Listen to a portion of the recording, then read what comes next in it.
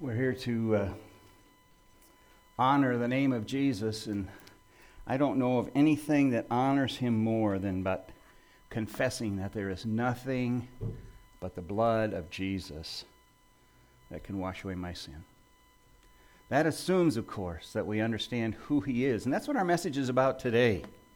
Who is this one called Jesus? We won't belabor that, but we'll point out that there's challenges in the world today on the person and the work of Christ in such a way that the world really doesn't know anymore who he is.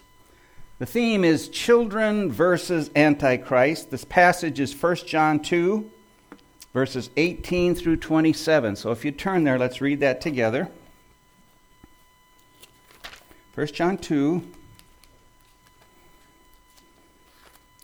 18 through 27. Actually, I'm going to read verse 28 too. I know that encroaches on the next speaker's territory, but there's an important thought at the end. Verse 18, Dear children, this is the last hour, and as you have heard that the Antichrist is coming, even now many Antichrists have come. This is how we know it is the last hour. They went out from us, but they did not really belong to us. For if they had belonged to us, they would have remained with us. But their going showed that none of them belonged to us.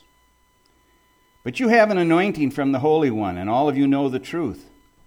I do not write to you because you do not know the truth, but because you know it, and because no lie comes from the truth. Who is the liar? It is the man who denies that Jesus is the Christ. Such a man is the Antichrist. He denies the Father and the Son. No one who denies the Son has the Father. Whoever acknowledges the Son has the Father also. See that what you have heard from the beginning remains in you. If it does, you will also remain in the Son and in the Father. And this is what he promised us, even eternal life. I'm writing these things to you about those who are trying to lead you astray. As for you, the anointing you received from him remains in you, and you do not need anyone to teach you.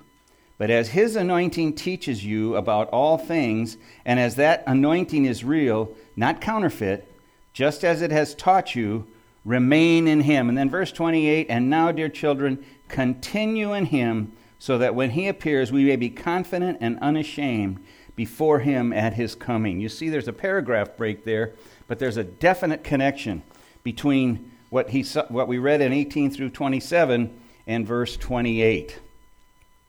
Our outline is like this, and you're getting a copy of it for you to use and take some notes on if you so desire. The concept of first children, and then a discussion of the Antichrist. And you hear that word used several times in the portion that we just read. It's not a very pleasant word, is it? I thought I should be like Dr. Frank and have a good joke to start the message with, but the more I studied Antichrist, I thought, well, there's not too many jokes about this guy. That's no joking matter, and it really isn't. So we'll carefully take a look at this portion and hopefully be able to understand a little bit. Last message, we heard that there was a test. And really, the first test about those who walk in Christian fellowship, that is, who walk in the light. And the test was, do not love the world. Do you remember that? It's been a while since we had that message, but it's an important one. Do not love the world. There's another test, and that's what he presents to us this time. This is the test of doctrine. Doctrine is truth teaching, or teaching about truth. It's the summary of thoughts on various subjects from Holy Scripture. And we're going to have to test doctrine in order to understand who is the one who's walking in the light. So it's an important concept. False doctrine leads people astray. And that's a little bit scary, but it's something we need to know. False doctrine leads people astray. We must strive for the truth. All right?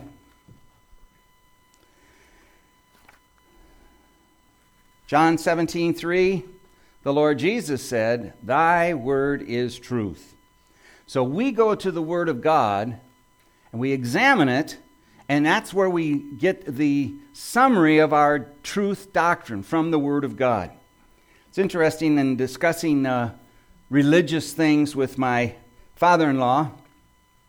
His point of view is that there's just so many interpretations about the Bible that you can just take whatever one you want and use it. And so that's basically where false doctrine comes from. That's the philosophy that's in the world today. Well, it doesn't really matter. If you want to interpret the Bible this way, fine. If you want to interpret the Bible that way, that's okay for you. If you don't want anything to do with the Bible, that's okay too. Not so, says the Apostle John. In fact, absolutely not so. My challenge to my father-in-law was this. He's got stocks and savings and annuities and so on, and he's very careful about them. A few years ago, he was in agony because the stock market was going in the wrong direction. Remember in 2008? Oh my goodness, he read the paper every day. You thought the world was going to end. Today, we're talking about the stock, or at least one aspect of the stock market, hitting 17,000. The prediction is by the end of the summer, which one is it, Dow? Mark, is that the right one? The Dow will be at 17,000. Woohoo! I'm making big money now, Andrew says. And so he reads the newspaper with delight and joy because all those annuities and so on are producing great wealth for him. I said, Andrew, if any interpretation is okay, would you allow me to interpret your will? Now, I happen to know because he's told us what's in the will and how it's divided. And I'm not going to be a wealthy person when he dies. I'll just say it that way. But if he would allow me to interpret his will any way I wanted to, guess who would receive the bulk of that inheritance? Wow. Right? Is it okay to just interpret things any way you want? No, he's very, very careful. Had a lawyer, had several people evaluate, and his will is locked tight, and it's exactly the way he wants it. So when he passes away and the will is read, exactly his intentions will be carried out. Does that make sense? Is it okay to interpret a will any way you want? Of course not. No, you go to the author's intention. He spells it out carefully. You understand as best you can what those intentions are, and you divide the inheritance accordingly. The Lord Jesus has a rich inheritance, as it were, for us. It's the Word of God. And that treasure can be divided many different ways, but not according to truth. The Scripture says we're to rightly interpret or rightly discern or rightly divide the word of truth. And that's where our framework for decision-making and morality and justice and all of those things come from. It comes from the Word of God when it is applied properly. So we'll say it this way.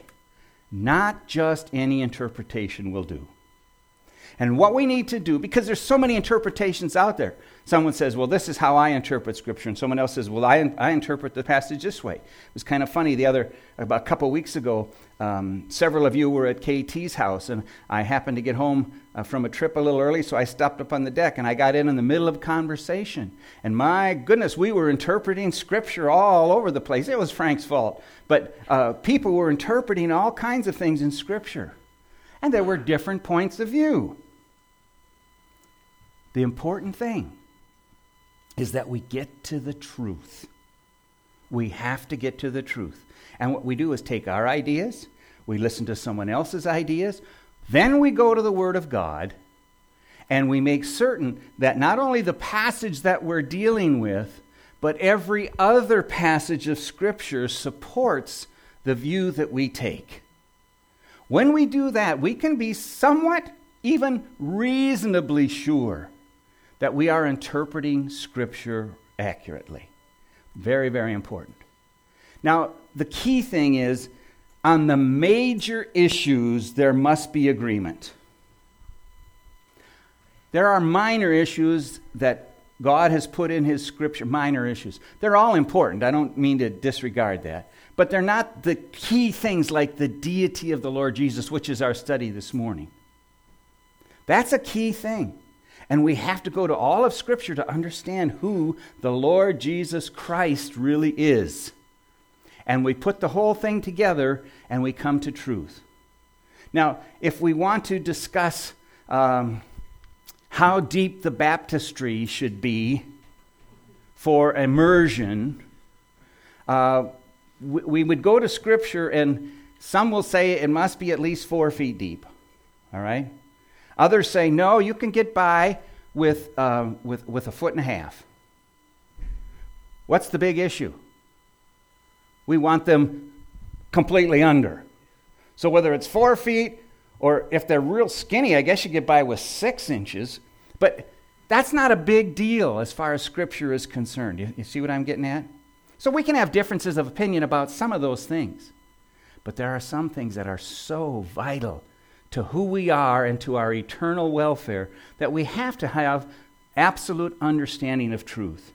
So, study to find the interpretation that is consistent with all of the rest of Scripture. And we have a wonderful blessing in that hundreds and hundreds of pages have been written on each of the various doctrines, so that we can compile quite a nice library of things.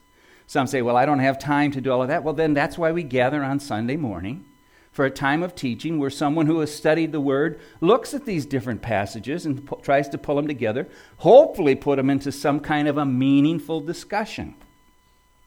Then you take it back and interact with the other Christians about it and make sure that you have a clear understanding.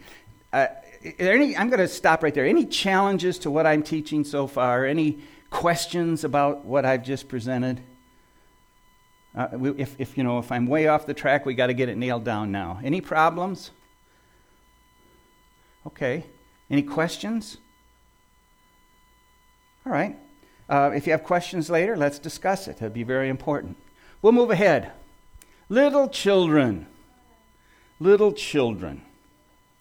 He speaks to these people to whom he's writing in such a way that he wants them to know they are deeply loved. I was talking to Amanda. Can I quote you, Amanda? Last evening, she said, she was ready to take her young child and place him somewhere other than her room. He was not cooperating. But I guarantee you that if I tried to take that child away from Joe and Amanda, there would be scratching and clawing and screaming and biting, and I would become mutilated because no one takes my little children from me. And that's the way John viewed these people in the church. And that's the way I view you folks, and that's the way we need to view each other. We are precious in God's sight, we are precious to one another, and we need to hold each other close. Yes, there'll be differences, but they're for a moment. This morning, he's fine. And he seems to be making his mother happy. Right, Amanda? Okay, so she's not going to throw him out the window, to quote her. Okay. But we resolve those differences, and we continue in the fellowship because there needs to be this bond. That's the only way we're going to survive, people, in a world that is opposed to who we are and what we believe in and the person of our salvation. Dear little children, his point is that these folks are probably somewhat susceptible to false doctrine. The mature person who has spent hours and years studying the Word, when false doctrine comes up, they're not going to be led astray. They're going to be able to hold fast. but some intriguing philosophy comes forward or an interesting interpretation. And to someone who maybe isn't as versed in the Holy Scripture as someone else, there's a tendency to be allowed to drift away from the truth. And the point is, we need to use great discernment. And little children don't always have great discernment, and so we train them and we encourage them. That's what our Bible teaching is about. That's what our fellowship is about. We want to make sure that there is a protection around each one. Now, John makes it very clear. He says, your protection is a result of the anointing that you've experienced. And in verse 20 of chapter 2, he says, you have been anointed by the Holy One. Okay? We understand this to mean, we understand this to mean that the Lord Jesus Christ has provided you with the Holy Spirit at the time you trusted Christ. That is supported by many other portions of Scripture. We don't have time to look at them this morning. But that's a clear teaching of the Word of God. And it's this Holy Spirit, the third person of the Trinity, who indwells each believer, that allows us to have, quote, knowledge. Knowledge. That's what John was talking about. Does that mean we know it all? No. It means that we have the capacity to discern and know truth. I was interested, several of you, when we did the spiritual gifts analysis, several of you came up with a strong indicator that you have discernment. Now that's very important. We need that in the body of Christ. We need to have people who will listen, evaluate, and then make a careful decision as to whether what's being said is truth or falsehood. And people with the gift of discernment seem to have a little edge in that area. But because you have the Holy Spirit, it doesn't matter whether you have it as your primary spiritual gift or not even on your spiritual gift radar. You have the Holy Spirit. And because you have God's Holy Spirit, you have this anointing from above that allows you to understand and know truth. We can tell the difference between false doctrine and true.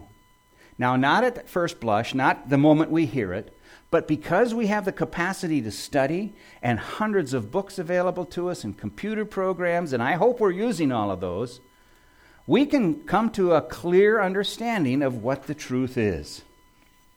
John says in verse 27, the anointing that was given you abides in you. He will never be taken away. This is a permanent gift from God. Question. Why does John say in this portion that we have no need for anyone to teach us? Does that mean we can pack up and go home and just skip this Bible teaching time? No. It means, according to William MacDonald, that we have all we need for instruction in the truth of God. Now, 2 Peter, better get my story straight here. Look it up. Where does it say we have all that we need for life and godliness? Is that 1 Peter 3 or 2 Peter 3? I'm a little mixed up. Sorry, should have that in my notes.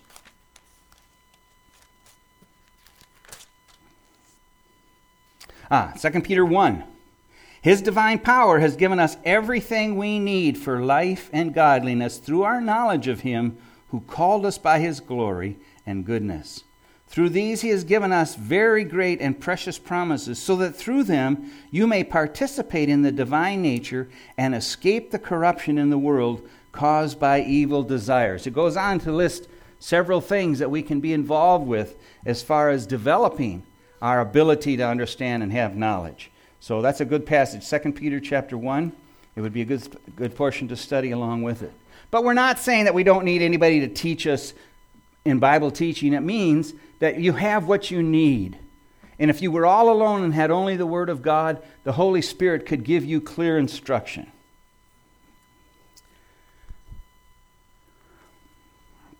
You have heard I'm sorry, my pages, for some reason, are all out of order here. You have heard the Antichrist is coming. Where did they hear about Antichrist? Well, there's many passages, and I'm not going to read them all, but we're going to look at a few. Turn to Daniel chapter 9. This will give you a little bit of a hint, and maybe you could write down these texts and look at them a little later as you study. Verse 26 of chapter 9.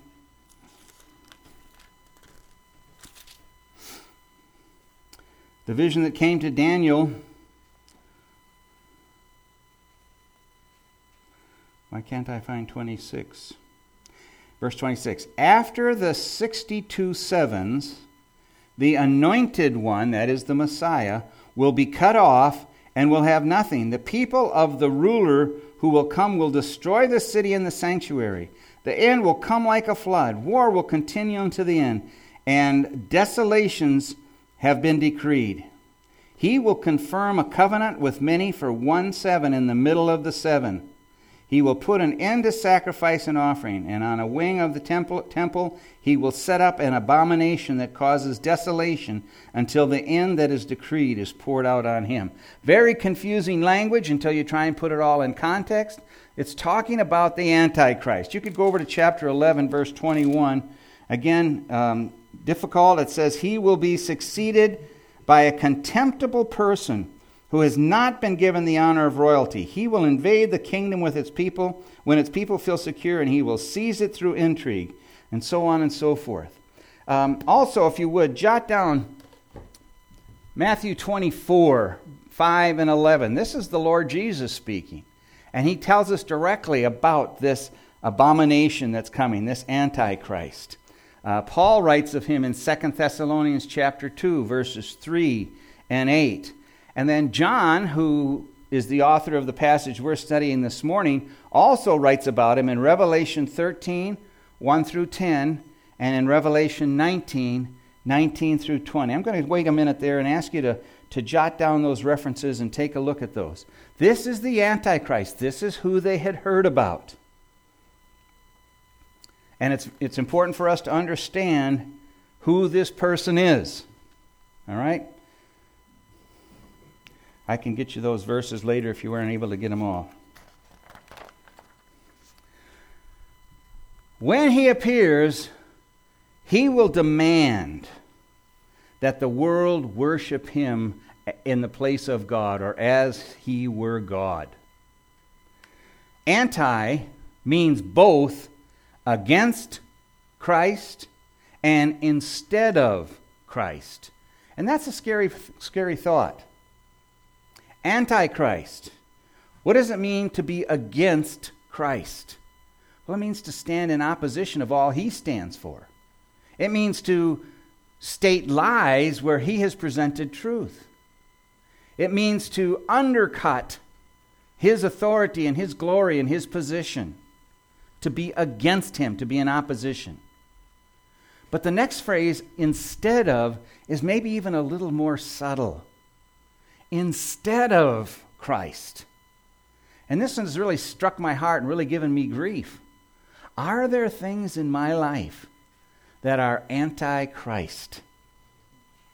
Are there things in our conduct that are instead of the lordship of Jesus Christ? Sobering thought. I think a distinct possibility. It's not that we will succumb to those things and say, this is who I'm following now. I'm getting rid of Christ. He's no longer in my mind the Son of God, and so on. But there are subtle little things that we need to be aware of that sometimes creep in, that might have an attitude that is a little bit against Christ. Now, when John wrote this, there had been many who had been named Antichrist. David Levy says this: they received that label because they denied the deity of Jesus Christ. Today, the spirit of Antichrist that permeates the world emanates from those who deny Christ. What was true back then is still true today. The spirit of Antichrist that permeates the world emanates from those who deny Christ. What does it mean to deny Christ? Well, in literally, in its most clear understanding, it's to say that Jesus is not Messiah. Jesus is not the Son of God. Jesus is not the Anointed One. And there's all kinds of ways to say that. But if we study carefully what people are saying about Jesus, we can determine whether they are buying into the concept that Jesus is the third person of the triune God, that he is the Son of God, that he is the God-man, all of those concepts, or perhaps they're saying, no, we reject that philosophy. Rejecting who Jesus is, John determines, is Antichrist, against Christ and instead of Christ. Now here's the thrilling thing.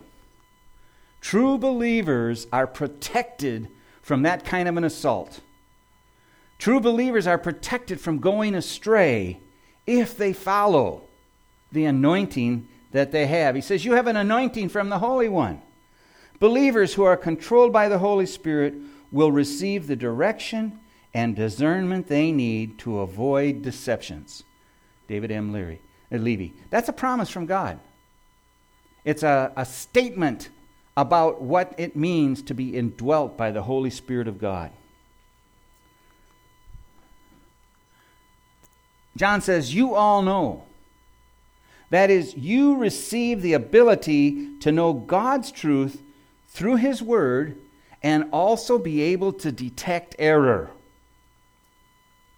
You were taught and are being taught truth from God's Word. And that's what we need to continually search for. We need to continually go after that. John 14, 26 and 27, the Lord Jesus said, another Comforter is coming. And when He comes, He'll be able to lead you into all truth. He will teach you all things. John 16, 13, another similar situation. Paul writes in Romans 8, verse 9, that you have been given the Holy Spirit of promise through the faith that you have in the finished work of the Lord Jesus Christ. And it's that Holy Spirit, that anointing, that is going to protect you when it comes to false doctrine. John writes that no lie is of the truth. Now that at face value seems like kind of a stupid thing to say, doesn't it? Well, of course, no lie is of truth. But what he's getting at is this body of truth that we have from God is something that we can depend on. And we're not going to be deceived if we carefully interpret the holy Word of God through the help of the Holy Spirit. We are not going to be led astray. We're not going to be led into lies. In fact, he makes it clear that truth and lies cannot coexist.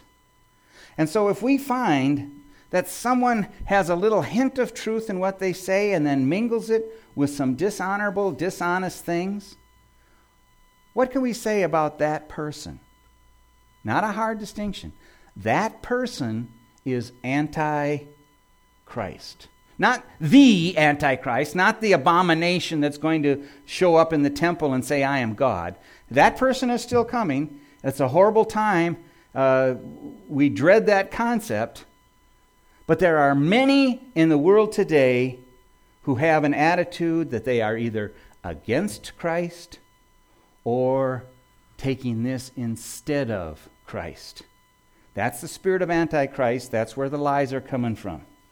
Knowing God's truth in its purity puts a wall of protection around us. Have you heard it said over and over again this morning? It's absolutely essential for you personally to study the Word of God. I don't believe it's enough for us to come Sunday morning, listen to a 30 or 40 minutes, 40-minute sermon, and say, I've got all the teaching I need. Folks, that just won't cut it. I don't believe it's enough for us on a daily basis to pick up our Bible and spend 10 minutes reading a devotional. I think we've got to get deeper than that. In fact, the more lies that are out there and the more deception that's being thrown at us, it seems to me the more important it is for us to have a personal study of the Word of God. Now, several years ago, I bought this Bible, the Quest Study Bible. And the reason I bought it is because there were young Christians that I was working with and discipling them. And as you open this Bible up, there's all kinds, I don't know if you can tell or not, but on the side there's blue notes. And those notes have been pretty good, pretty accurate. You want to make sure that you get a study Bible that's a good one. Mark, you have an ESV study Bible. Are you finding that to be pretty solid? Do you have it with you this morning? Okay. Check with Mark. He picked that one up. Frank, you use NET translation. Is there a study Bible associated with that? No, not you're aware of? Okay. It used to be that you could strongly recommend NIV. Not so much anymore. The new NIV has edited things in a way that's not good. So avoid the NIV, at least the newer editions of NIV. But look for a good study Bible. Ryrie is a man from Dallas Seminary who's put together a very good study Bible. And I have that in the New American Standard Version. So there's lots of references out there that you can use. Go online. There's concordances online. Quickly, anybody that uses online stuff, what are some good sites that rest of us can go to? Got one? Bible Gateway's a good one. Thank you. Who? I'm not understanding. Bible? Two C's. Bible CC. Any others? Bible.org. Okay. These are reliable.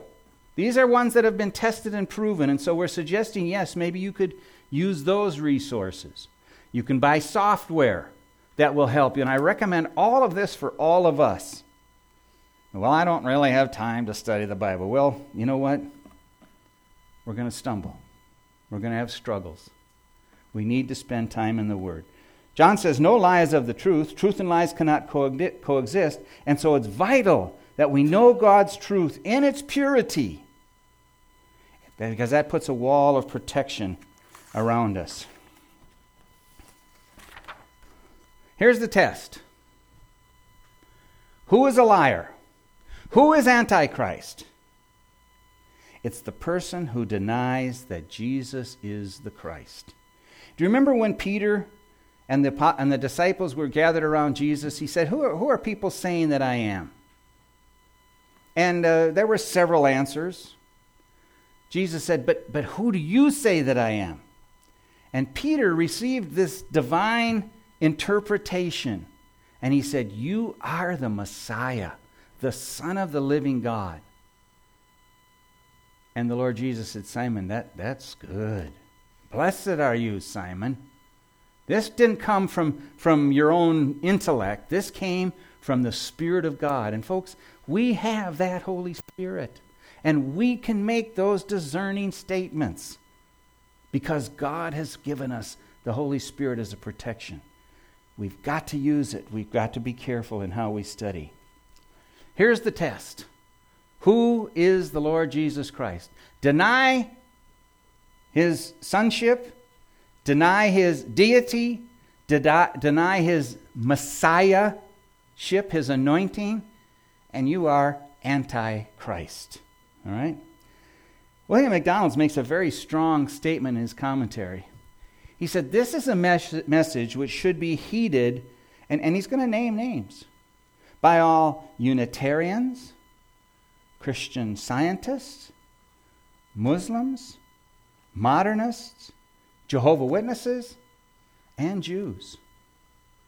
Why is he singling out these people? Isn't that a little bit rude? Why is he singling out those people? That's a question for you. They deny that he's the Christ. They deny that he's the Son of God. And we have to be very careful. Some of them are very subtle in their message.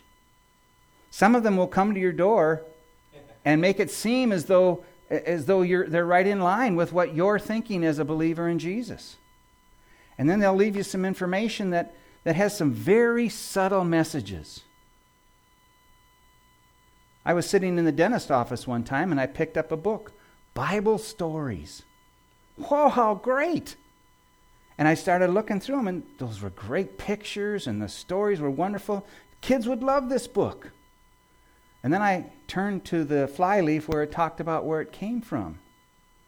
And it was a Watchtower publication. And I realized we're naming names, and that's really not a nice thing to do. But I think we need to do that. Watchtower is the publishing company for what church? What group? That's Jehovah's Witnesses. And they do not believe that Jesus is fully God, fully man, the anointed one, the Messiah. And they will teach a different doctrine. Great moral teaching. Some of the finest quality of living you'll see in their lives. But if they deny the deity of Jesus Christ, John says they are Antichrist. Oh, that's a strong thing. And we need to be careful. Hebrews chapter 1, verses 1 through 3 speaks so eloquently of who this wonderful person is, the Lord Jesus. And it clearly states that he is the Son of God, that he is God come in the flesh. How then are we protected? John says this, let what you heard from the beginning abide in you. Verse 28, he says it again, abide in him. John commanded believers to maintain a close, intimate fellowship with Christ so that they would not wander away from him. I want to end with a very quick question. We won't answer them now, but I'd like you to be thinking about them and perhaps discuss them with other folks from the church. What are the ways, or in what way do we abide in Christ? How is it that we abide in Christ? We've talked about this before. This is a simple review. I'm asking you, jot this one down as your study question for the week. What are the ways that we abide in Christ? Let's pray. Father, thank you for your word. Thank you that we can know truth and discern what is a lie, because the Holy Spirit has been given to us and empowers us to know what your word teaches. Give us your grace, we pray. Help us to study your word. Help us to take the time we need to understand the depth of the Holy Scriptures. And I thank you, Father, that we have many resources that are available to us of good quality that will help us in this. So help us to really pull these things out and to use them. Help us to challenge one another. The Scripture says we're to provoke unto love and good works, and certainly there's no better work than studying your word. So I pray that you'll help us with that. Bless each one who's here and encourage us as we spend time with you, we pray in Jesus' name.